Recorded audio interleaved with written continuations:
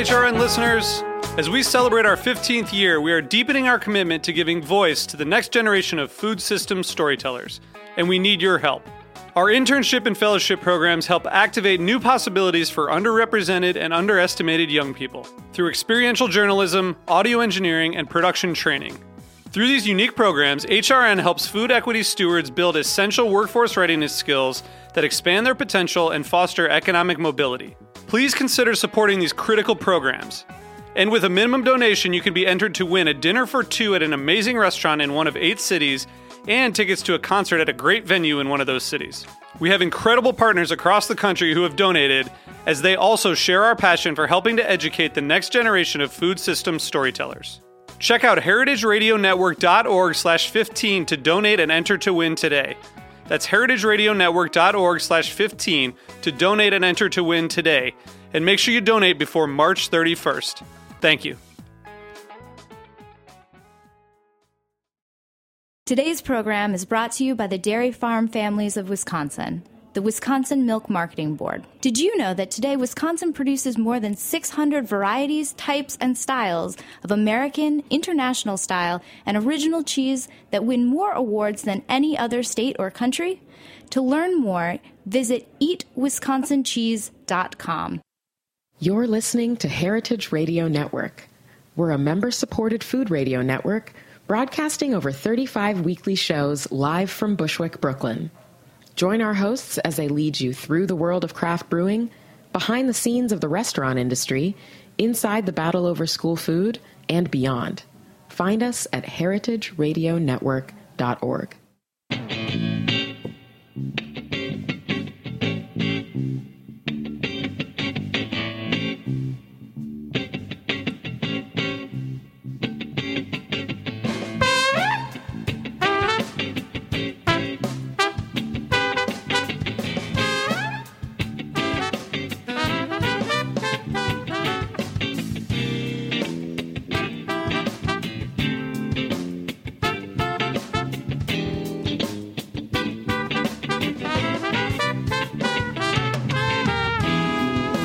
Welcome to the Grape Nation, your weekly wine journey. I got to tell you, I'm very excited about today's show. Our guest is Pascaline Lepeltier, Master Sommelier, Beverage Director, and partner at Rouge Tomate in New York City. We'll talk about what else, Chenin Blanc, and every other exciting wine you should be drinking now, and a lot of other stuff too. We'll also taste for our weekly wine sip, not a Chenin Blanc, because that's what Pascaline would expect. I'm Sam Ben-Ruby. Stay with us for the Grape Nation on the Heritage Radio Network. We bring wine to the people.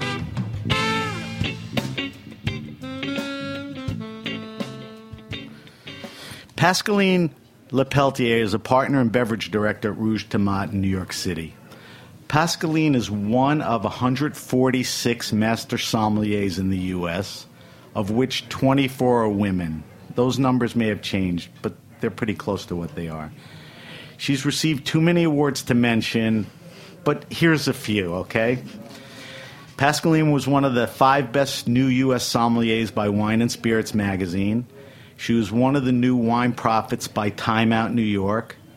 She was one of the 40 under 40 beverage influencers by Wine Enthusiast. She was a second runner-up in the best French wine sommelier 3-4 times, right? I don't know if that's good or bad. She is a StarChefs.com rising star. She's written for prominent wine guides for Europe and the U.S. and has been featured in numerous food and wine publications, including the New York Times, the Wall Street Journal, Decanter, Food and Wine, and Savour, to name a few. And, we're almost done, Rouge Tomate has been nominated for a 2017 James Beard Award for Outstanding Wine Program, which is a very high honor. Welcome to the Grape Nation, Pascaline. Thanks a lot. Pascaline, we have a lot of stuff to talk about, and I hope we have enough time to cover everything, so we'll try to get to it. But one of the things I want you to do before we get into all different subjects and things in different directions, I know you have an incredibly interesting background, and I think it would be interesting for our listeners, our audience, to sort of hear your journey in life and wine as to how you got to where you are, which is right now Rouge Tomate in New York as a partner and running the whole beverage program there. So be selective where you should spend a little time and places where you should spend a lot. But get us up to speed. So how you arrive where I am today in Brooklyn, in Roberta's. Yeah. Yes, the L train. I have a little bit of a specific background, but I think like a lot of great wine people I know around me, that came to wine by passion and not by being forced, by their parents to follow a career. It's funny you say that because your parents didn't force you, but you grew up in France in the Loire Valley in a wine region.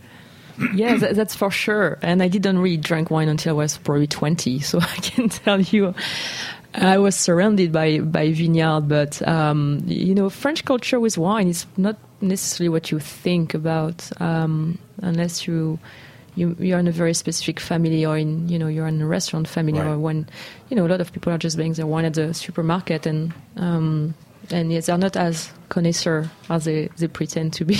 Right. I think we have one in our DNA, but we don't really understand it. I came to wine very late. I was lucky to be pretty good at school, and I wanted to become a philosophy teacher. So I studied philosophy in France. Maybe I become too good of a philosopher because I realized I was too young to teach philosophy.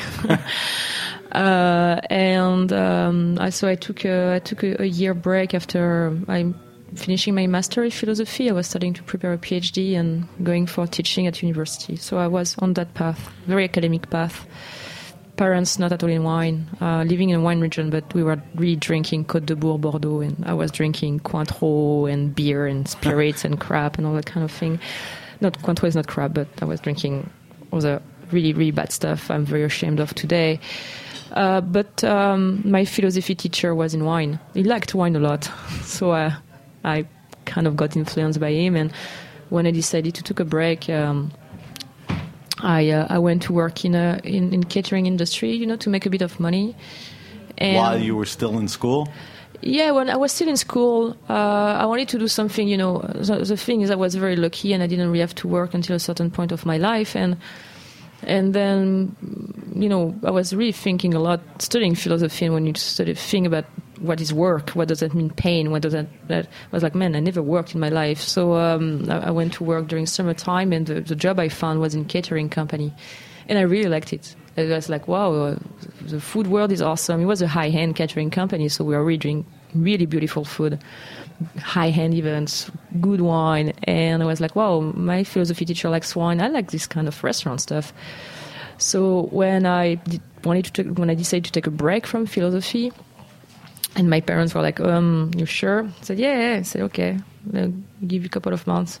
I was like, okay, I should kind of dig that restaurant a little bit more. So I tried to enter a culinary school, and they didn't want me. Why? Because it's very, very difficult in France to change career. And they were like, wow, you are 22, you have already all this right. Background in philosophy, these diplomas and everything. You would be stupid to go. What were you going to go in as? Cooking? Wine, no, service? Front of the house, front of the house service. And they were like, this is... And I wanted something practical. I was like, I need to learn. And it's not like here, like in France, it's very difficult to just go and get a job or do an internship. Like, it's not very easy. Right. So I got kicked out. They told me, you are stupid. Don't go into the restaurant business. It's bad. You don't make any money. It's a dead hand. Like it's worse than the philosophy business? Kind of, yeah. Yeah. Maybe. Not sure which one is we are making more money in, but and so I finally find a school that allowed me to do. I went back, in fact, to university, and I did an MBA in hospitality management. And so you got a master's in philosophy and then an MBA in hospitality? Yeah. Wow. But it was my only way to get the ability to get an internship. You had to. I had to. So I did that, and they had a lot of, and it was in my hometown, it was in Angers, so I grew up in the Loire and that part, and they had some wine class.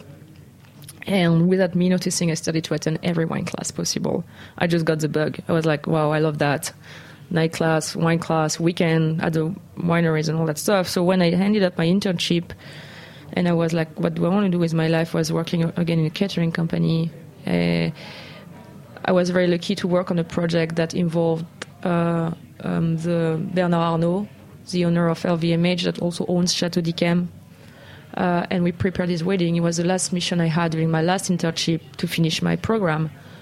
And so the wedding of his daughter happened to be there, and they were preparing pairing to go with the wedding. They were in Paris doing tasting food and was there.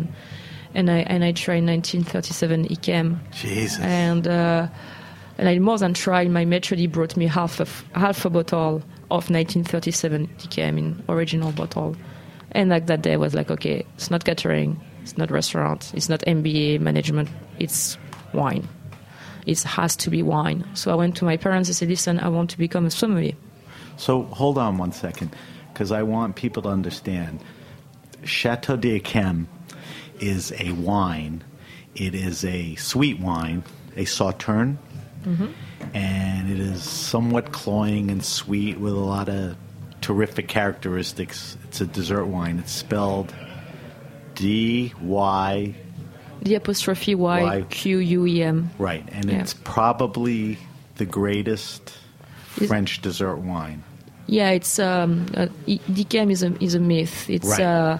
It's, as you said, it's a dessert wine. It's what we call a botrytis, noble rot wine. The grape botricizes, it gets almost rotten and sweet. Absolutely, concentrating flavors and sugar and acid and giving an incredible power and ageability to the wine. And Yquem has been, it's been called the king of the wine. So let's continue. So you tasted it at the Arnault tasting wedding planning thing, and was it a life-changing thing? It was a life-changing. It was a life-changing because I knew I liked wine. I knew already I was in touch with winemaker, and I really, when you start to do something and it's, I wouldn't say simple, but you are connected with it. Some people is music. You put them in front of a guitar and they start to play. It's like, oh my God, and you struggle to put free stuff together.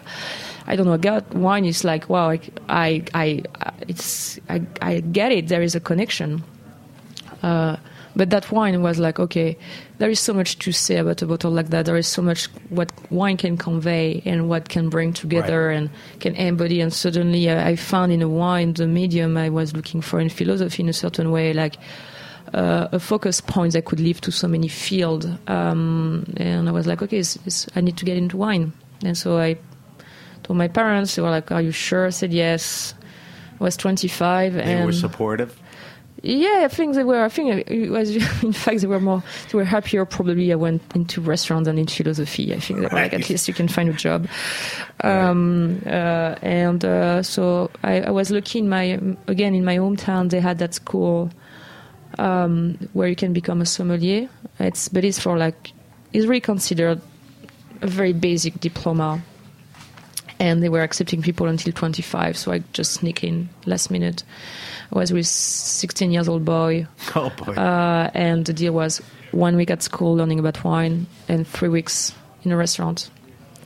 And I got in, and I found an amazing restaurant to work in. Like, same thing, I got kicked out of so many restaurants. They didn't want to hire me, saying, you have in philosophy major, you have MBA in food management. What do you want? Wrong background? Wrong background. Were you a little too old, or the age wasn't an issue? Yeah, it was. What about being a woman? That was the three of them combined. Woman thing? The woman thing, was there, because certain positions were just open for men. Right.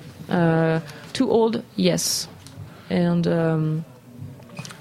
too many diploma. But I found one place. It was a 2 Michelin star in Brittany. And I got in because the chef, Monsieur Torel, loved books and wanted me to help him with his book collection at the end of the shift. So I got in. That was Jacques Torel? Jacques Torel, and the restaurant was? L'Auberge Bretonne.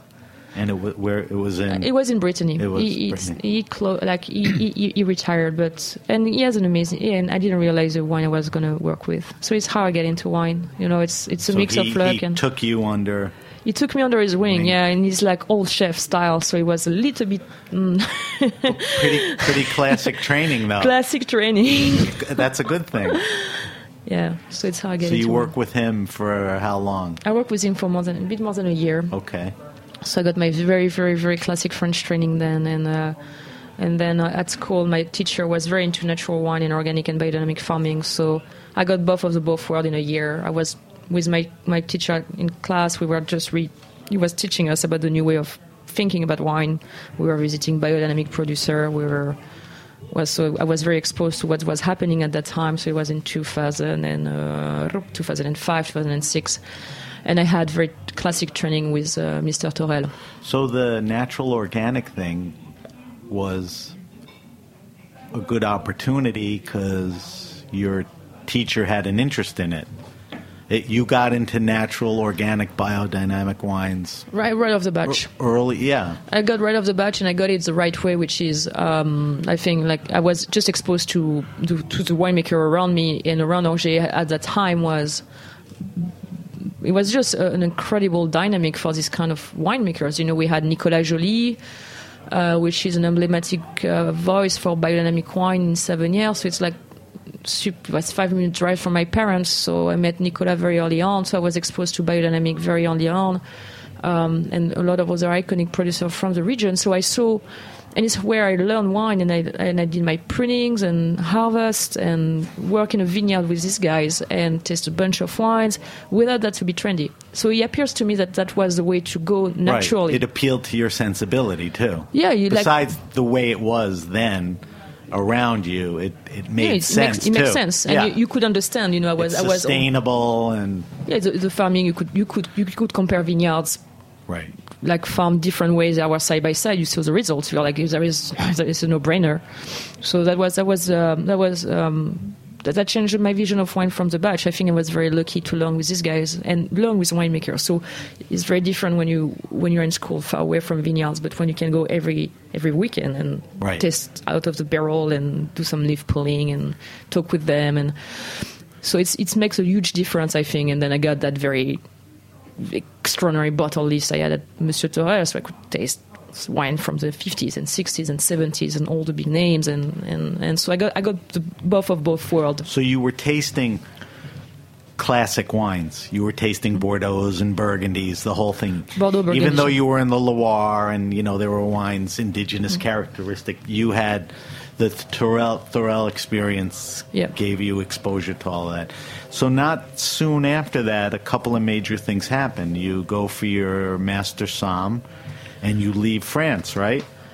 Yeah, so what happened after that, I left Monsieur Torel because I wanted an international experience. And so Rouge Tomate and we found each other, they found me, and they wanted somebody that was able to do some process and to be also an operational person. So I got in charge of the beverage program, and so Rouge hired me in 2007, and the idea was to develop a program based on health and nutrition that was mimicking what we are doing with the food at the restaurant. So how can we drink better? What does that mean to drink well? How do we need to understand the ingredients we are using and the product we are using in a restaurant? So I work with nutritionists and scientists in Paris and then in Brussels to create that beverage program, and I helped out to open the restaurant in New York. So I was hired for that. The restaurant. So early on there was a attention and an eye towards... It was from the very beginning. I was hired because I already had that attention. So the restaurant has been focusing on how to eat and drink healthier, but with taste since the beginning of the project of the restaurant. So I think it was very forward thinking in 2007. Now everybody's, you see the juices, you see your nutrients, you talk about ingredients all the time and additives and all that. It was very forward thinking at that time. So we built a program. I helped out a little bit with the opening in New York, but the opening in New York was done with an American team. What year was that? It's 2008. 2008. And that was Rouge Tomate. That was Rouge Tomate on the Upper East Side. Right. And because we're a Belgium-owned company, our owner is from Brussels, so it took some time also to develop the first one in Brussels and then to move it to the US. And after 6 months, opened in the US, as I was back and forth with the team, they asked me to move for a couple of months just to help out to reshape the program, and I stayed. And I've been. So it became a permanent thing. It became a permanent thing. And it fit right. It fits great. I think it's so important when you go to work every day and you know that what you are doing matches your value. Right. Like I couldn't be prouder of what our owner is trying to achieve. We'll talk about that. But during that time on, were you studying for your Master Sommelier? Yeah, I started when I arrived. Very difficult, right? Took multiple years? Yeah, it took me 4 years. Wow. So I could take one exam a year. Like 4.5 years it took me. It was great because I get it by chance thanks to my friend Laura Maniac, who is a Master Sommelier, and she was a very big mentor for me when I arrived. And Laura at Corkbuzz, she had her MS, and she was like, you should do it, And I was also looking for something to help me with my green card, like an American diploma to be able to stay. So I got into that, and I realized that it's an amazing way to keep yourself on your toes, and to force you to study and things that otherwise your taste or your opinion may not make you study. So I was very lucky to get into that path. Yeah, Laura's going to be on the show in the middle of March. Oh, she's an amazing woman. So you get to Rouge Tomate in the States. You're on the Upper East Side. Then something happens. You close the place down. I mean, you got the whole thing set up, the whole mindset and vibe, healthy, sustainable, natural wines, food. You shut down, and now what? So yeah, we closed in 14 for structural reasons, like for a lot of other companies in Manhattan. It's getting tricky with especially with the rent, make business very difficult. So we decided to close and to relocate, and so we reopened. What year was the decision made to close? 2014. 14, okay. 14, and you reopened the new Rouge Tomate in September of 2016. Yeah, end of September. Yeah. So almost a couple of years there. 2 years, yeah. But you didn't sit by idly. You were in a lot of places, right? What'd you do with your time? You realized you had time. Yeah, we were supposed to open faster. Right. So, but New York doesn't make things easy. Your plans were changed. The plans were changed a lot. It's the building we are lucky to be in. It's a beautiful building in Chelsea on 18th Street, but it's a landmark building. It was a carriage house, stable from 1863, and the amount of permit and work were just extraordinarily high, and just was way more complex and longer than we thought. So yeah, I was lucky to be able to have a little bit of time while we were also managing the project, because it was a very ambitious renovation project, and I was involved at every stage. So it was like working on that, having a bit of time to travel and back and forth. So I took some time, to go and visit producer and growers in area. I thought were very important for me. Where did you go? So I went to a lot of places. I went to New Zealand. That's far away. A lot in Europe, like Spain, Portugal, Italy. Had Austria, you spent Germany. time in those countries, or this was an opportunity to... So I would have wished to spend more time, but I was spending 2 weeks at a time. Right. Because we were always like, okay, we need to be ready. So it was like, it's not like you can spend 6 months. Right. It wasn't a 6 month. You were always thing. on a leash in a way. Yeah, like on a starting block. Right. More better than a leash. Right. Waiting for the gun. We were waiting for the gun. We were waiting for, if that permit is done, yes, we can move on. Let's move on. So, no, and it was great. And I went to the Republic of Georgia, which really was also my very, very important trip for me. And Laura Maniac just did a Georgian tasting the other night. Yeah, it's a very big place to be. So yeah, no, I was very lucky to do that, more teaching and everything. But we were ready to open, so it was just a lot of it's behind the scene, and you may know that, but it's not funny behind the scene. So you opened Rouge Tomate in September of last year, so it hasn't been open that long. You opened in Chelsea on 18th Street. And let's talk a little about the restaurant, because it's definitely unique. It's a chef-driven, healthy menu. It's a curated wine list. Tell me about... I'm being very simplistic. I mean, there's a highly trained wine staff, the food, the wines, as you alluded to before. There's a whole vibe there. Try to, tie it all together for me. Oh, it's a health-driven, delicious food and wine place. It's been the goal of Rouge since the beginning to try to show that you can eat really good food that is also healthy for you and also good for the planet. We are all at the restaurant, my chef Andy Bennett, my owner Emmanuel Verstraeten, and the whole team, my head bartender, everybody, we believe that the way you eat matters, makes you feel better, and it's not that complicated in a way, but you can do that every day of your life. So what we try to do at the restaurant is to show that it's possible to do it and to make it at the best level possible. And by moving downtown, we also wanted to showcase you can do it in a more approachable way. Like uptown, it was kind of a little bit easier, to eat for a certain type of clientele that is a bit more wealthy.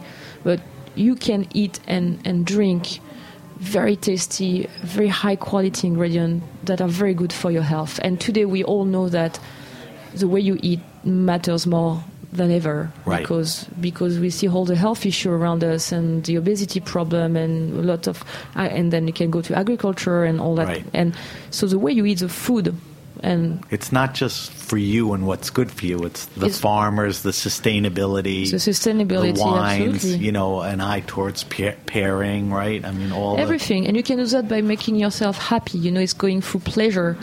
But the increase of use of medication can be probably saved by better eating. Right. And so this is what we are doing. And we work with a nutritionist, and we have been working with nutritional programs since 15 years with scientists to help us out to craft that. And so, but when you come to a restaurant, we first want you to have fun and to enjoy yourself. So we do all the work for you, basically. You just come and eat, and we have done the job before. Right. So all the offerings, the type of food, the wines, all that, has been thought out. You're starting to do a lot of other things too for the customer. You're doing spotlight flights, salon series. There's always something going on. I mean, the food is always there and the wine list is there, but there are other attractions. Talk about some of the things you've recently implemented.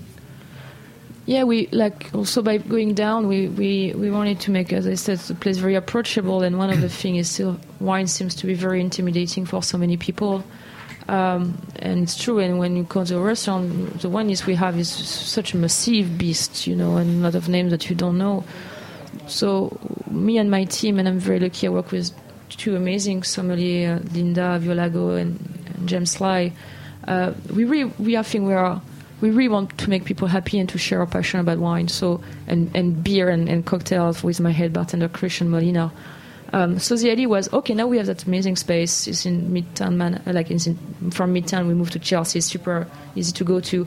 I really want to share all this wine. So how can we make wine easy to understand for people, less snobby? So. And at a good price. So we did a lot of different, as you mentioned, different initiatives. So every week I'm popping up 4 bottles of wine that I wanted to compare by a flight that almost at cost, and you can compare this for one you may have never been able to compare. I'm doing a salon series. That's the spotlight series. That's the first spotlight. Yeah. Where you take same. Can be a wine, producer, can be same producer, can be a vintage, and I think that there is something to say between these 4 bottles, and we are here to take you through. The salon series is something I really thought about when I was during the break. I was like, there is all this winemaker dinner, and it's always great, but you know what I realized? It's sometimes they're always the same. You always you talk about the wine and the vintage, the breaks and the pitch. And so I'm very lucky to know quite some people, and I realized that I have a lot of connection with wine lovers that are not at all in the wine industry but love the wine and could taught me so much. So they are scientists, writers, singers, poets, sculptors, monks that are going to come. You're pulling everyone off the street. Not every like wine lover. Right. I didn't mean. So the next one is with two fantastic scientists that wrote for me one of the best wine book that went out last year, called A Natural History of Wine, and Ian Tattersall and Robert de Salle work for the Museum of Natural History. And in New York? In New York, and they are scientists and anthropologists, and they are going to come and they are going to talk. We are going to do a whole pairing, we curate all that, and we are going to talk about something way bigger than just a pH of the wine. Right. We are going to talk about anthropology of the wine in a very low-key environment. Very cool. Different.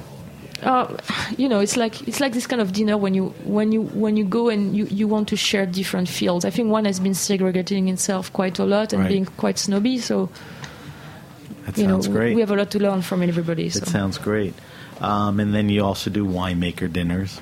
Yeah, and I'm still like Riesling Fair, which you were part of. There was a big Riesling festival, so a lot of the German winemakers. Yeah, we had Clemens Busch and Johannes Weber from Falkenstein, and Eva Frick popped up, and it's New York is amazing because you have winemaker all the time. Every day there's something going on.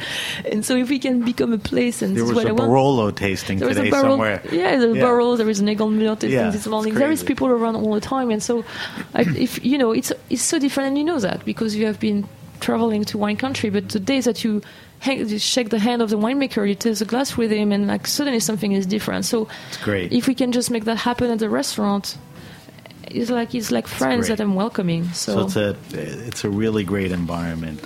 So you're a sommelier. You're a master sommelier. I think, like you mentioned earlier, some people get intimidated by a big wine list. They may be intimidated by a sommelier.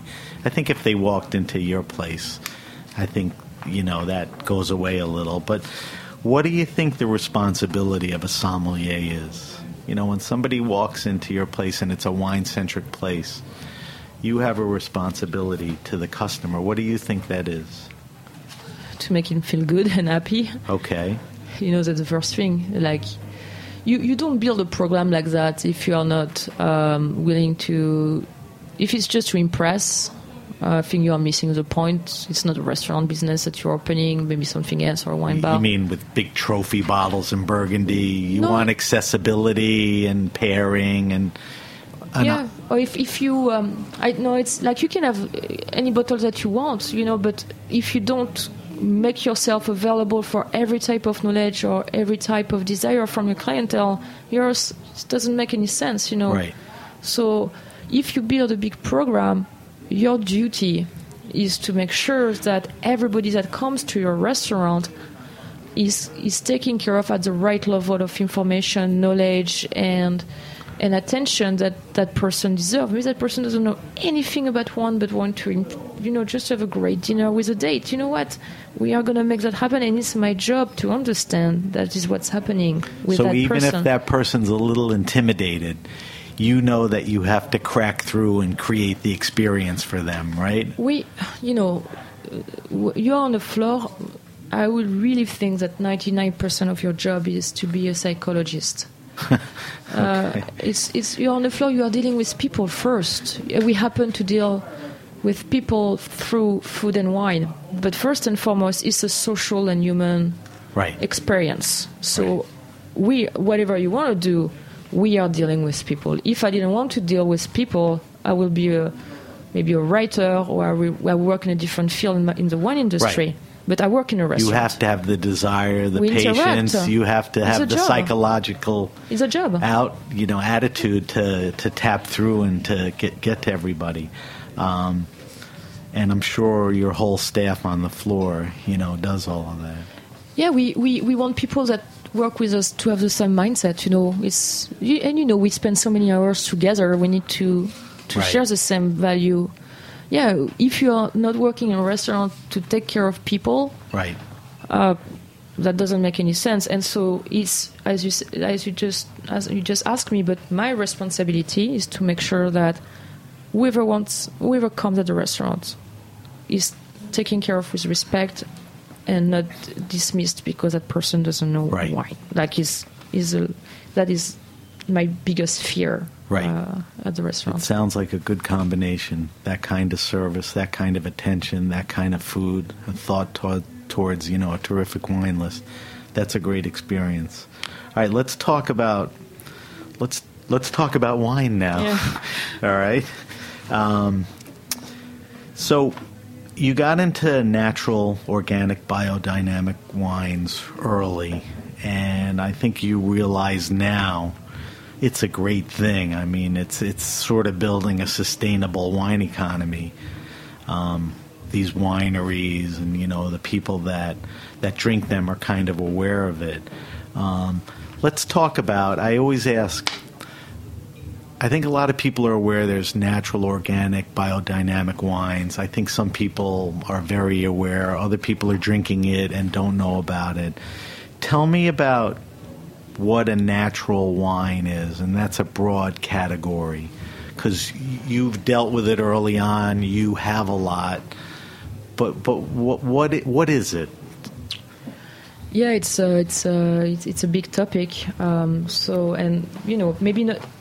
I think the question or the problem with a natural wine is maybe the word natural. That is a complicated word to understand, to associate. And we wrestle with that on this show. It's more the organic and natural is a broad. It's a broad, and maybe not, because one of the easy way to say there is a natural wine, say every wine is cultural. Like you can't, if the wine is not conducted by somebody, it becomes vinegar. Right. Natural wine and in broad, and I really like what the writer Alice Faring say about it, which is nothing added, nothing taken away. It's a certain idea to go back to the fact that wine historically must have been just fermented grape juice. So I see natural wine movement as a reaction to an over-industrialization of the wine industry, the way that we are seeing the same thing for agriculture. So less intervention. Yes, it's like how can we produce something that is delicious and that can, how can I say, that is stable, without adding all the new technology we can use. Right. So it's a very broad subject, and it's like one of the comparison I use usually with my staff is like, wine is like your orange juice. The only problem with wine, you don't have any label, so you don't know what you drink. But when you go to the supermarket, you have the choice between getting orange, buying 100% freshly squeezed organic orange juice, up to buying something that is made with concentrated orange juice plus. So it's the same thing with wine. The same thing with wine. We went so far in the technology techniques that we went to a wine that was made and tweaked and become a product for a market, and we went so far that we forgot that wine may just be done with grape. Right. And so the natural movement came back from that, less intervention, but transmitting the terroir. Transmitting, yes, because wine is one of these very few things that you can drink or eat that can first you can keep for an incredible amount of time, and can indeed express nuances that are very unique to a place. Very few products that you can eat or drink can do that. Maybe cheese, maybe tea. Right. But when you think about it, so it's something unique, and it's that is a reality of wine. And so by the way you farm and by the way you make wine, you can tweak that. And at the end, unfortunately, today the consumer can't know or can't decide, because the biggest problem is one of the big, like all the talk about natural wine, blah blah blah, blah, could end tomorrow if we had the list of ingredients on a bottle of wine. Right. We could just choose tomorrow. It's one of the few agricultural products that doesn't mention ingredients. Right. And there is a lot of authorized ingredients. People are so passionate about wine. They want to know everything, and people want you to buy the romance. Right. But behind the additives and natural wine, I think what is even more crucial is today wine is part of viticulture. Viticulture is probably the sexiest part of agriculture. Right. Agriculture is a very complicated subject today, and I don't think we realize what's happening in terms of control of the seeds and control of the pesticides and what is really put on a plant and how that plant is grown. In the U.S., I think beyond wine, it's a little bit more genetically modified, absolutely, and you got pesticides and corporations that control it. It's a big thing. It's a hot subject. My understanding is there's less of that going on in Europe, genetically modified. It's changing. Still, no, I'm there aware is a lot of pressure. Yeah. And the thing with viticulture, they are showing, and this is to make a great wine without having to add any additives to make your wine stable. You have to be an amazing farmer. Your understanding... It starts with farming. It starts with farming. Instead of with biodiversity, you start to understand the relationship with the plant and that plant's environment, and that you can't do it just by relying on numbers that told you to spray that specific treatment at that. We are talking back about rethinking the way we farm. And the thing with biodynamic, organic, and natural wine, they can produce outstanding wine without using a biotechnical industry. Right. And I think that is the biggest question. And when people are telling me, I don't want to drink this wine because there is sulfur added, I'm like, no, I think the right question you should ask yourself is how that one has been farmed. How as the vineyard has been farmed, right. how the plant has been taken care of, how the macro environment has been taken care of. Right. Sulfur is a secondary question. People are caught up on sulfur. It gives me a headache. In Europe they don't put sulfur. It goes. You're right. It goes way beyond. Is a tree hiding the forest? Right. You start with the land, how you handle the land, growing the grapes, all that. I'm glad you pointed that out, because when you look at wine, it goes very deep. It's not just does this have sulfur or not. It goes very deep, and it's today just because we are talking all over the world about wine, and wine which is crazy pricing and the price of the land and all that. Right. Wine is under the microscope, and we can talk, and there is the proof that there is alternative farming techniques that works by paying attention to that biodiversity. What's happening with the seeds industry today, or what's the problem with all the bees dying. I don't think we realize how far we have been in a certain direction today. A little scary. It's scary, but it's if we don't react, or if we don't say there is an alternative way, maybe your wine is not as perfect. Maybe your wine, and it's the comparison also I'm using with my staff, is when you work with this type of wine, you don't work with ready-to-drink wine. It's not the wine is not going to have the same taste every single time. Right. But you know what? This is the beauty of wine. Otherwise, what's the point of putting a vintage? Right. What's the point of putting an appellation? There is no point. Well, let's talk about some wines. Let's start with your favorite wine and wine region. Pascaline is probably one of the great ambassadors and cheerleaders of Chenin Blanc, which is a wine indigenous to where she grew up. So let's talk about Chenin Blanc, because it is a terrific wine. Yep. Chenin Blanc give me a quick background on it. It's the greatest grape. The greatest grape, period. Good night. See you next year. See you next year. So Chenin is a white grape variety, indigenous from the Loire Valley. So where I grew up is on the northwestern side of France, along the river the Loire. DNA-wise, it's linked to a grape from the Jura, and the Eastern Europe we call Savagnin or Traminer, and an unknown parent we don't really know. Not Sauvignon, Savagnin. Savagin. Right? Yeah, absolutely. And Chenin has been historically grown in the Loire since probably 9th century. We have traces of mention of the grape, and spread out in the world. And today's the biggest planting of Chenin, in fact, in South Africa, where it's known under the name Steen. So Chenin is, as I said, it's a white grape variety, and it's spread out around the world because it's a grape variety that holds up very well acidity. So it's a high acid grape. Which is a good food grape. It's a grape that requires quite a long growing season. And growing is very important, because it's not very forgiving. It's not forgiving. If it's harvested too early, it doesn't can be have bitter any taste. or not sweet. Right. Yeah, absolutely. It can be very plain. It can be very plain. So it's a grape that is a little bit tricky to grow. So it's why also you don't see it everywhere. And California and South Africa, it was really used for this acidity and the fact that it can be very high yield. And so kind of blend. But in the Loire, he achieved since century an extraordinary reputation. First for sweet wine, because he was famous for sweet wine because of his acidity and the ability of the grape to take very well what we talked about with the EKM, which is a botrytis, so the noble rot. So it's a little fungus that developed in very specific condition and allows to concentrate sugar, acid, aromatics, and so on. And Chenin in the Loire does that very, very well. So has been a grape variety that has been very recognized, especially in a time, and it was not that far ago, when sugar was so highly appreciated because sugar was expensive and, you could get it with wine. So this wine were very, very sought after. So Chenin, from the medieval time until very recently, were very famous for sweet wine. But it's a versatile grape. Sweet being one of the things it does well.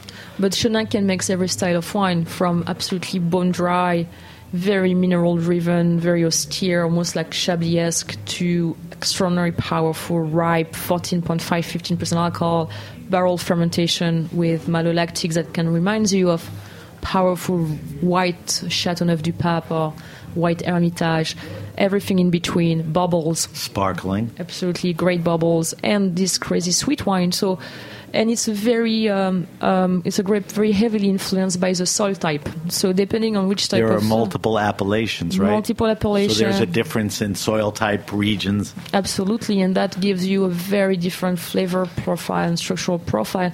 So at the end, that grape I think, is the greatest grape because of that versatility, that edgeworthiness. You can drink some wine from the 1910s, 1920s right now from Huet, and they are stunning.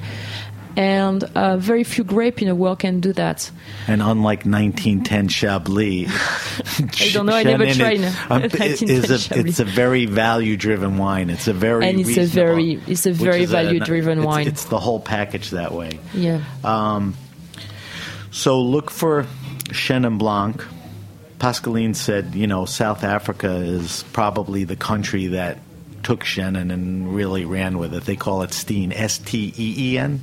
Yeah, but the planting in South Africa for a long time was done with, and it's the same thing in California, they were using it for bulk wine. So they were using it as a blending agent because Chenin has this ability to keep the acid with the heat, and so they could really make a mix. So it was not known as a single grape variety, except very few exceptions in California, one of them being Chaplet, that was very famous for its Chenin Blanc. And I'm still looking to drink some Chaplet from the late 1960s. So if you have a bottle of wine, let me know. But it was funny because recently I was at Bern's Steakhouse in Florida. The greatest wine list in America, right? Insane wine list. Insane. And so they showed me. That's Bern's, B-E-R-N, is in Tampa. It's in Tampa. And it hasn't been around forever. I think maybe the late 50s, 60s. Yeah, it's a mecca for wine lover. But it's a mecca for wine. You need to go. It's amazing. If it's impressing Pascaline, they got their chops. It's definitely worth when I went last time. I took a flight at 4:00, at 3:00 in New York to have dinner, and I flew back at 5 a.m. just to have dinner at Bern's. Worth everything. But they had a 1985 wine list on display. Wow. And I look at the Chenin page for California, and there were 45 names. I thought nowhere else. I was 1985, and now today there is no Chenin on the list, but it's okay. But if you really want to get into Chenin, there is a definite revival of the grape, both in California today and in South Africa, where the grape is considered for itself and not anymore as a blending agent. Right. But I really highly recommend to first build your palate on a grape with the Loire, because the wine are cheaper, and I think there is just a better transparency in terms of the ability of the grape, just because the grape has been more used there, and you have just pay attention to where it's from, because we have really two different soil type, and you have the schist on the western side and the limestone on the eastern side, and depending on these two guys, the flavor profile is very different. As I said, schist is going to be dry and powerful and a bit tannic and phenolic. So that's your style, schist, and the other style? The limestone, usually no malolactic fermentation, so higher acid, some off-dry wine, slightly off-dry, like in Vouvray and Montlouis, a bit of residual sugar to balance out the acid, and way more, a bit fruitier and lifted. So they are very different styles, and don't be surprised about these styles. It's normal that there is so many styles. Right. I want to ask you one more question. We're going to take a break after I ask you the question. We're going to come back. I want you to answer my wine list, a bunch of questions, and then you and I are going to taste a little wine, and I want you to tell me what you think. So we're talking to Pascaline Lepeltier from Rouge Tomate, and what I wanted to ask you before we broke is, I know you're still excited about Chenin, which is great, but tell me, and we could go on for hours and do this, but tell me another wine and regions that excite you now of late. There is so many of them. New York Finger Lakes excite me. I really think there is a super... They're doing it well? There is a super potential. Do you know Chris Matheson from Bellwether? I know Chris. He's coming on at the end of the month. He is a great We want to talk about guy. Finger Lake wines and Riesling, and I thought he'd be a great guy. And you were absolutely right. Yes. So Finger Lakes and Ontario, like all that part also of Canada, all Talk to me about Ontario. What is available? What are the Canadian wines? So you find more and more of them. I know there's sweet wines up there. There is in the apple side, but there is a huge push for Chardonnay, Pinot Noir, They're Cabernet making Franc. it up there? Yeah, and it's absolutely appropriate. I think all this area by the lakes are going to really be very interesting, especially if global warming continue to have an impact. But all that part of Northern America, I think there is a lot of things to be done there. And with vinifera, like the classic grapes that you know, and I think also with hybrids and with natives. I think that needs to be thought about and considered. So that is very exciting for me. So Finger Lakes, Ontario. Give me one more. I go for. I really like Georgia, the Republic of Georgia. Seriously, it's. I know it's also trendy to talk about that, but it's not new, but it's kind of new. I mean, it's kind of hitting. Finally, yeah. There was a bunch of offerings at the Raw Wine Fair in Brooklyn where I met you, and Laura from Cork Buzz did a tasting. So it's nice that it's starting to. And they're interesting wines. You're saying they are.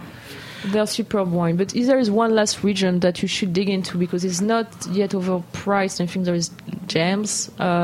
It's the southwest of France. Which is? It's a big area, but between Cahors and Jurançon and Irouléguy, so it's a lot of names you may have never heard of. Maybe Cahors, birthplace of Malbec. I couldn't pronounce them either. You're so eloquent. It's like, 36 years of being French. But Southwest, if you're looking for extraordinary value wine, both red and white, with a lot of edgeworthiness, put your nose there. Okay. There is a lot of stuff happening. Southwest France. All right, Pascaline, we're going to take a break. You're listening to the Grape Nation on the Heritage Radio Network. We're talking to Pascaline Lepeltier, and we're going to be back, and Pascaline's going to answer our wine list, and like I said, we're going to taste some wines.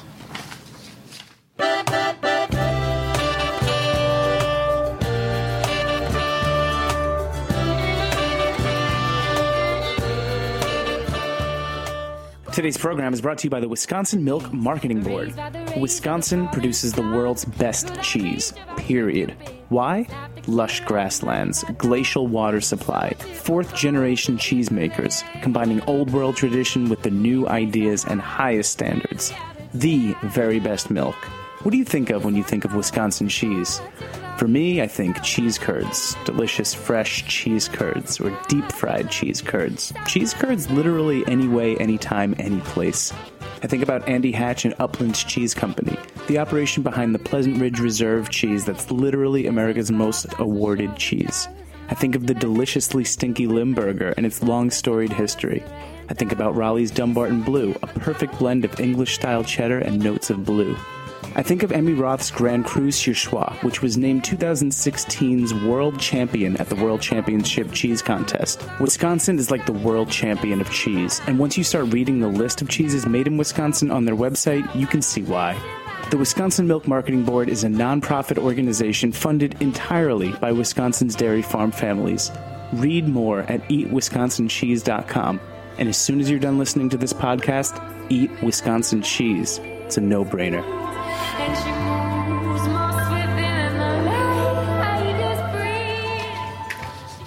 We're back. We're back with Pascaline Lepeltier from Rouge Tomate, New York City.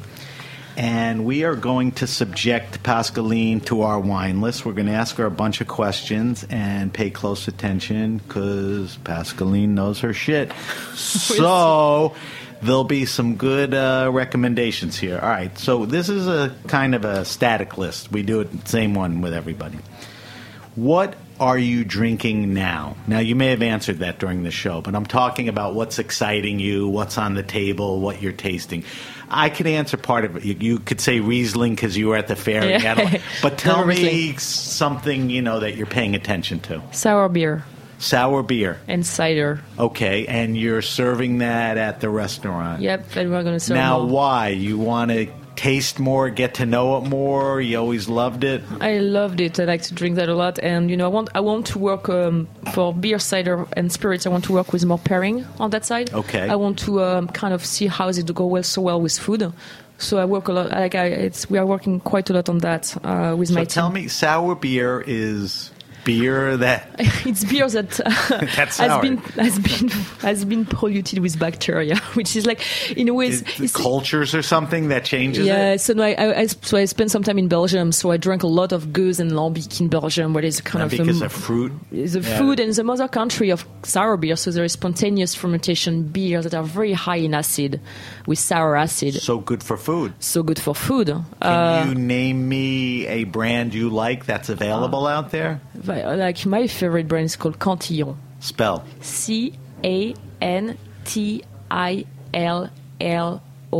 Okay. But now there is a lot of great breweries. Right. So the category is kind I love of that. And cider is becoming an incredible art. And yes, cider, forage cider from New York. I really think New York should be way more known for its cider. Right. So a lot of cider. We have a couple of shows where they focus on cider and beer. Yeah. I mean, we have some really great We have guys. some strong show on the radio, on the network. Yeah, I mean, we advocate that type of stuff. All right, so those are great suggestions. We bring in one of the great wine people, and she gives us beer. See? You never know what you're going to get on the Grape Nation. All right, favorite wine and food pairing? Chenin. Okay. Wait, that was a dumb question. Chenin and everything. I should have said, what do you pair with Chenin? Everything. But what is a classic pairing? In my region is Chenin and Rillette. Which is? It's pork rillettes. Okay. R-I-L-L-E-T-T-S, whatever. Yeah, so we do that. And so Chenin and pork. Chenin and pork, but Chenin and fish, Okay. Chenin and everything. Right, it's that versatile. All right, you got to get yourself outside of yourself for a second. Your favorite wine restaurant and or bar. And I'm going to ask you to give me the double edition, which is New York. And you've traveled, so you can give me anywhere outside of New York. Could be Europe, could be California, whatever. But tell me a favorite wine restaurant. In New York, I love Racine. Racine and 10 Bells. But if it's a restaurant... Those are very wine-centric, great food offering places. Yes. Racine, R-A-C-I-N-E, downtown. Yeah, that is definitely one of my favorites for wine and food. Yeah. Both are fantastic. It's very similar to you, chef-driven, terrific food. Oh, yeah. I have a tremendous respect for their work. And 10 Bells, you said? I love to go to 10 Bells. Okay. And 10 Bells and Compagnie des Vins Naturels are two places where I really Caleb. Caleb is doing a fantastic job. I really like to drink at those places. I walked by there Friday and begged him to come on the show, and I think he'll come on. I can put a word for you. Okay. I'm going to hit you up on that. All right. Now give me something outside of New York. You could tap into Europe, France. I mean, there's not a place that It's super tough. For wine and food together? Yeah, I mean, the focus goes to wine. Not just a focus- great restaurant, but a restaurant that, Where I'm going to have a blast with a wine list. Oh my God! and happy with the food. And happy with You're the food. thinking too hard and I'm long. thinking, That wasn't but the there point is of this. Too many places. I like Septime in Paris. Okay. I like Septime. Is there a Septime in New York? Or No, is it, there is no. That's spring, I'm thinking. There of. is no Septime. Septime. And they have a wine cave or a... They have a very good little wine list. Right. Yeah. All right, so those are good answers. All right. Favorite all-time wine? Probably that de Akim. Or do you have something besides that? For my all-time wine favorite. Your all-time favorite wine. Chenin. Yes. No, but come on. Or give me a vintage year. No. You know, I will drink forever Muscadet. Muscadet? A good Muscadet. And Muscadet is a great food wine. It's an amazing food wine. It's inexpensive. I call that mineral water. Yes. Yeah, it's like your 11% alcohol, delicious, salty wine. Muscadet comes up on this list a lot. So you are the perfect person. Give me a couple of producers Of Muscadet, with pleasure. That deserve... that are available and worth going out and buying. Yes, so Jo Landron, Landron, amazing. Jo Landron. Jo Landron, amazing Okay. stuff. Domaine de l'Écu, ECU, Marc Olivier, superbe. La Pépier, Luno Papin, fantastic. Julien Brettaudeau. And we're talking wines That costs 14, $15. 15, right. And you can keep for 25 years. I have still They do really hold up that well? I have some like right now on the list we're going to put a bunch of 1990s, but I have some 1989 still at my parents' house. So yeah, when it's well done, Muscadet is amazing. So favorite all-time wine is a Muscadet because of the versatility. You can drink it anywhere. So the next question... Did I interrupt you? No, absolutely not. The next question, this may play into that.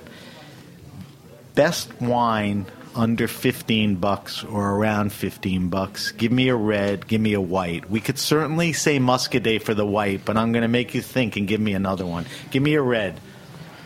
A red inexpensive red. $15 on that ballpark. On a in a wine shop in New York. Mm-hmm. Oh, that's a tough one. The red is very tough. The red is very tough. So I will go to the southwest of France. Okay. It doesn't have to be just France. No, but in terms of price for value, the two best countries for me are Italy and France. Okay. That's hands off. If you want great quality. What are you saying for 15? So Côte de Duras, Côte du Marmandais, all the unknown appellation of the southwest, you can find gem there that are Merlot Cabernet based. Give me, you got a specific so, yes, producer? Mout Le Bihan, Mouthes Lebihan, okay. Mout Le Bihan and Eliane Darroze are producing gems, Merlot for that price. Price. Terrific. And for a white, you can go to, I think one of, but there is a very great producer I love, and the wine are dirt cheap and they're so delicious. It's from, it's the Muscadet of Spain. It's a Chacolina in Spain. So Chacolina is by San Sebastian. That's the wine is called? So it's the appellation. It's appellation? Chacolina. Spell it for me. T-X-A. Oh, okay. K. Chaco O-L-I-N-A is Basque. Right. And the producer is Bengueche. Bengoetxe. That stuff is out of the world delicious. Bengueche from Chacoli is like... That's a great recommendation. You know what has come up a few times for reds? I don't know if I'm pronouncing it right. Envinate? Yeah, Envinate. Four guys in Spain that are making... Are they making some good stuff there? Envinate is fantastic. And a good value, Everything right? you can grab from Envinate, grab it. All right, so last question. I asked you to come on the show because I think you're a wine person and a somm that's making a difference out there. I'm curious to ask you who out there is doing a good job. And a good job is defined by what you think it is, not me. Who's doing it right? There is really a lot of people, you know. I think the New York community of sommelier today is probably the strongest in the world. You mentioned a bunch of them. Are you like 10 Bells? I like Séverine at 10 Bells, Caleb at the company, Michael Engelman. Is fantastic doing a great job. Wine director at the Modern, Arnaud Tronche at Racine.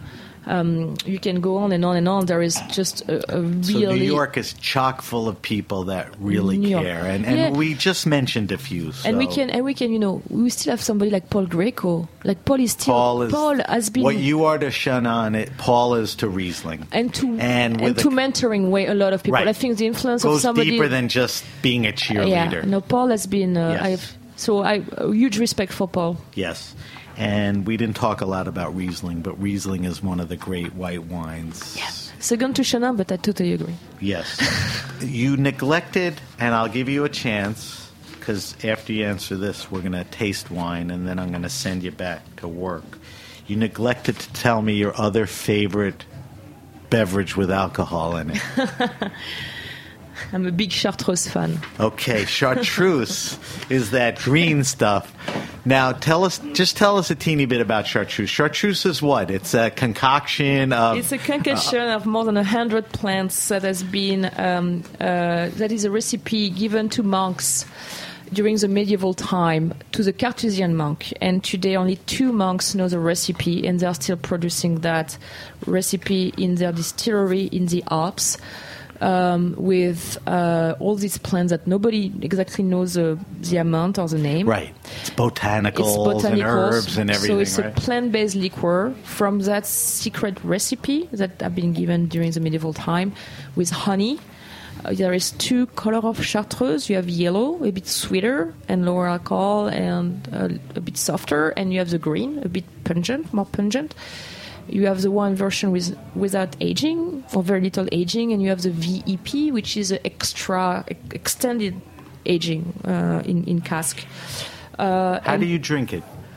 Straight, iced? Do you mix? So I keep it always at my place. So I have chartreuse at my place all the time, and I always keep it in a freezer, and I drink it chilled. Just chilled straight. Chilled straight. And when do you drink it? After a dinner? All the time. Breakfast. Anytime. Yeah, I can drink chartreuse. So there's no... No, it's more an after dinner drink. It is more after dinner. But it was considered a medication too. So when is it a digestive? Absolutely. Okay, so it's a fun thing to drink after a meal. It's very, very, very powerful and strong, and I highly recommend if you buy a bottle of chartreuse to age it, and to keep it for a while, because it's the only spirits in the world I know that improved in a bottle. And there's a producer, what is it, Tarragon or Tarragon? So Tarragon is when the monks were kicked out of France, because at one point the church split with the state, and the monk, the Carthusian monk, were kicked out from their place in the Alps, and they had to find a new place to produce the chartreuse. And they went to Tarragona in Spain, and so they produced the chartreuse there for a while. It's good? It's fantastic, but the condition of aging were different. So people are saying Tarragona chartreuse had a different taste because you are by the ocean, by the sea, and warmer climate than the Alps. And so then they moved back to Voiron, where they are right now, and the Tarragona are extraordinarily looked after.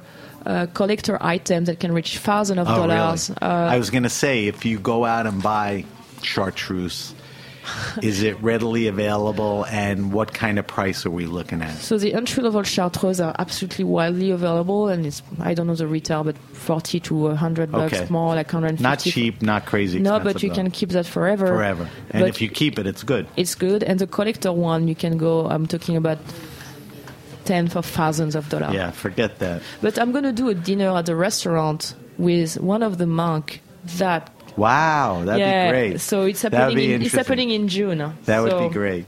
If people want to follow Rouge Tomate mailing list, they can go online, or how should they get on a mailing list or stay in touch? They can go on the website and they just sign up for it's on the front page. What's the website address? It's rougetomate.nyc.com. Okay, don't forget the NYC.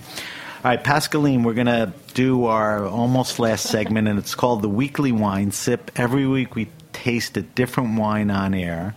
For our Weekly Wine Sip this week with Pascaline, we're going to taste a 2014. Pascaline, do you know what it is? It's Ridge, Lighton Springs. I was wondering if it was from more Sonoma, which is Dry Creek Valley. Lighton Springs is from Fabled Ridge Vineyards and winemaker Paul Draper, who's a legend. It's a blended wine of Zinfandel, Petit Syrah, Carignan, Mourvèdre, and the alcohol 14.4. Is that medium, hot, or? For Ridge, is for that area, I think is in what it should be. It Right. can be a bit higher. So it's a very warm area. Right. Of the valley, so The wine retails for $35 to $45, depending where you get it, and it's readily available at better wine stores. Can you tell me a little more about the wine, or I said it all? it's an iconic wine. I'm a big fan of Ridge. I think Ridge, has been one is my first American one I tried was a Ridge Montebello, Right. which is like their benchmark wine from the Santa Cruz Mountain. But no, Lighton Spring, I was lucky to visit a couple of times in Fancy Estate. And Ridge, year in, year off, produces cult wine. Cult not as what you should worship. But Well, no, cult in its own way. it's in a way because they really kept the faith of Right. great American wine. And I think Paul Draper has had that vision and stick to his vision through all the trends and all the passionista and all that stuff. Right. And this wine really, for me, in terms of price per value, history, aging potential, absolutely deserve an amazing amount of respect. It's a beautiful vineyard to Lighton Spring, Yes. with all this old, gnarly, curly vineyard. When you think everybody pulled out vines, these old vines to Right. plant something All right, else. so let's give it a sniff. Let's throw it over the tongue and let's evaluate it. So first, sight, deep, dark. Yeah, it's a Purple. concentrated ruby wine with like a little bit of purple. What do you get on the nose? But I was telling you, I was getting that sun-kissed red fruit. Oh, you are? Okay, what Yeah. else? You said a little oak. Yeah, you get a touch of all these spices that reminds you of toasting of the oak. So the very soft, bitter chocolate and like all that You get a toasted little baking black spices. cherry. Yeah, and when you taste it, you have this combination of you can see it's old vine, in fact, because you have at the same time concentration of the fruit, but very high acid. And it's like when you get a liqueur of something, of a kind, like a cassis, a blackcurrant liqueur, when you get at the same time the sweetness, but there is this pungency. And that, I think, for me, is really the trademark of the old vine. And it's not sweet per se, like jammy. There's a lot of savouriness But there's aspect, savory and fruit. herbs. Yeah. And it's a beautiful wine. I think It's got a medium mouthfeel. It's not... it's a medium plus mouthfeel. Like there Yeah. is definitely power because it's ripe. You get the lusciness of the Zinfandel, but the Carignan, It is medium plus. it's medium plus. A The little- more I drink it, the more Yeah. it's a little more mouth and tongue cutting. And it's a baby. You can see because the tannin are still a bit grapey right now. Yes. So if you had to open that bottle right now, I would highly recommend to go with the meat or with something with a little bit of fat, just because you're going to play with the tannin. And when the wine is going to age, because this one aged so well. Right. Seriously, it's the age. So this is a young wine. This is You a could baby drink wine. it now, and one of my questions is, what would you pair it with? And you said meats. Yeah, it you- holds up well. to But you meat. need to play with that tannin quality. So But tell me about the palate. I mean, the flavors. Give me some other descriptors.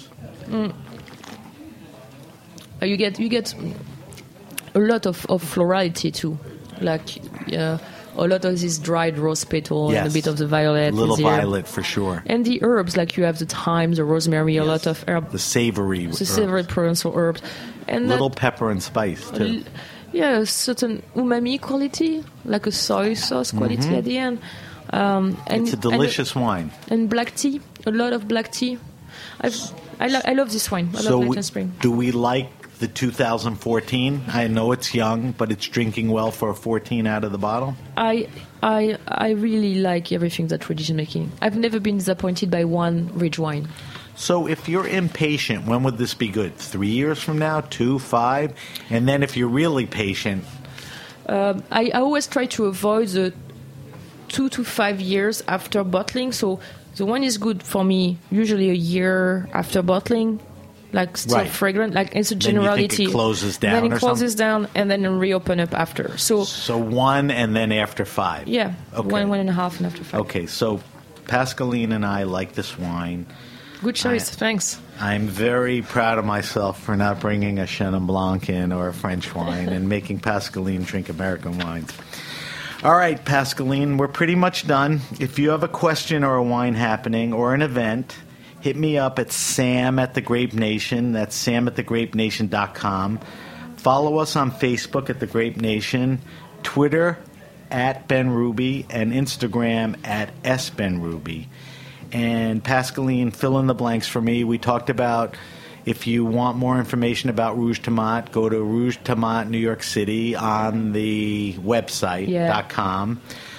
There's a ton of stuff going on there, so it would be a fun site and mailing list to be on. Yeah, and we put a lot of things on our Instagram too, so at Rouge Tomate. Yes, follow Pascaline on Instagram at Pascaline Lepeltier, right? Yeah. At Pascaline Lepeltier. One thing I didn't ask you, and it didn't come up, and I just want to check it out. Are you writing a book with Alice? Yeah. Is that something that's coming out in the next year or so? Alice Fearing, who's the Wall Street Journal. Alice was a contributor to a lot of, right. And she's an author and has Alice Fearing, the Firing newsletter line, the Firing line. Yeah, we are doing a book. It's supposed to be launched late spring, early summer, so it's happening. Are you there, or you're not ready yet? We are almost there. Okay. And what is the book going to be about? It's about dirt. Dirt. It's how about dirt affects wine and all? Yeah, it's a book for beginners, and we are introducing the wine world through soil type, or like primary soil, bedrock type, in fact, and so it's breaking down all the greatest wet region we love by volcanic and igneous soil and like metamorphic and sedimentary soil. You were in France less than a couple of weeks ago. When you were there, I mean, is that the type of stuff you were working on? You know, doing some final we're finalizing soil tests, bring back like a suitcase full of dirt. I did that already. No, we are tweaking something, but like the book, we are in a very, very, very, very last. Is there rereading. A title, or we're not ready to talk about it yet? The Dirty Guide to Wine. The Dirty Guide to Wine. Look out for that. I will be in touch with Pascaline, and in later shows, we'll talk about when it comes out. All right. Thank you to our guest, Pascaline Lepeltier from Rouge Tomate in New York. Thanks a lot. It was great having you on. We would love to have you back. Thanks for the wine. Thank you to our engineer, Vitor, and everyone at the Heritage Radio Network. I'm Sam Ben Ruby, and you have been listening to The Grape Nation.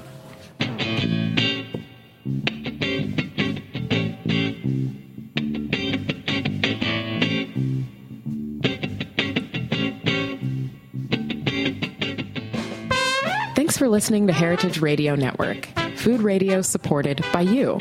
For our freshest content and to hear about exclusive events, subscribe to our newsletter. Enter your email at the bottom of our website, heritageradionetwork.org. Connect with us on Facebook, Instagram, and Twitter at heritage_radio. Heritage Radio Network is a nonprofit organization driving conversations to make the world a better, fairer, more delicious place. And we couldn't do it without support from listeners like you. Want to be a part of the food world's most innovative community? Rate the shows you like, tell your friends, and please join our community by becoming a member. Just click on the beating heart at the top right of our homepage. Thanks for listening.